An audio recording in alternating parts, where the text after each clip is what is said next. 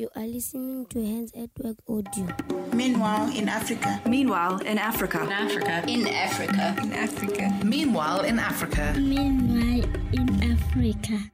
So often I found myself in a place, an environment, in a community with people where I feel so inadequate and so ill-equipped to share of the things that I know so well, things that I understand so deeply from the last 20 years.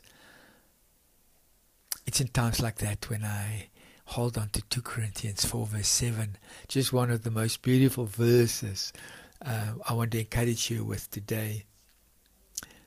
We now have this light shining in our hearts, but we ourselves are like fragile clay jars containing this great treasure. Isn't that beautiful? Isn't that just an incredible description of all of us, where we experience God's grace and mercy, and how beautiful that is.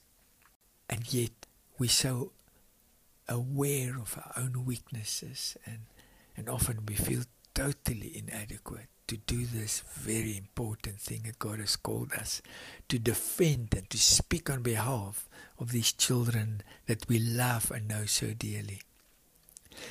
While I was visiting the United Kingdom, one of the communities that I visited show a video of their last team in Zambia. I wasn't expecting it at all. It was in an environment where everything was completely the opposite of what I'm used to in Africa. And suddenly, in the midst of all of this, I saw this video of children that I know so well. Children standing in a line waiting for food. Children playing at the care center. Children being visited in their homes. And because I wasn't expecting it, it happened so fast. I was completely overwhelmed with emotion.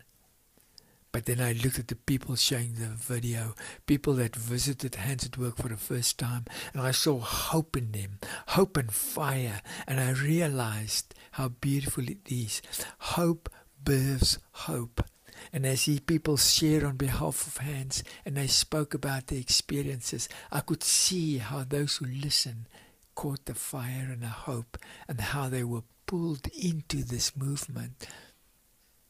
It's humbling. It's beautiful. We are just fragile jars sharing the good news of Jesus.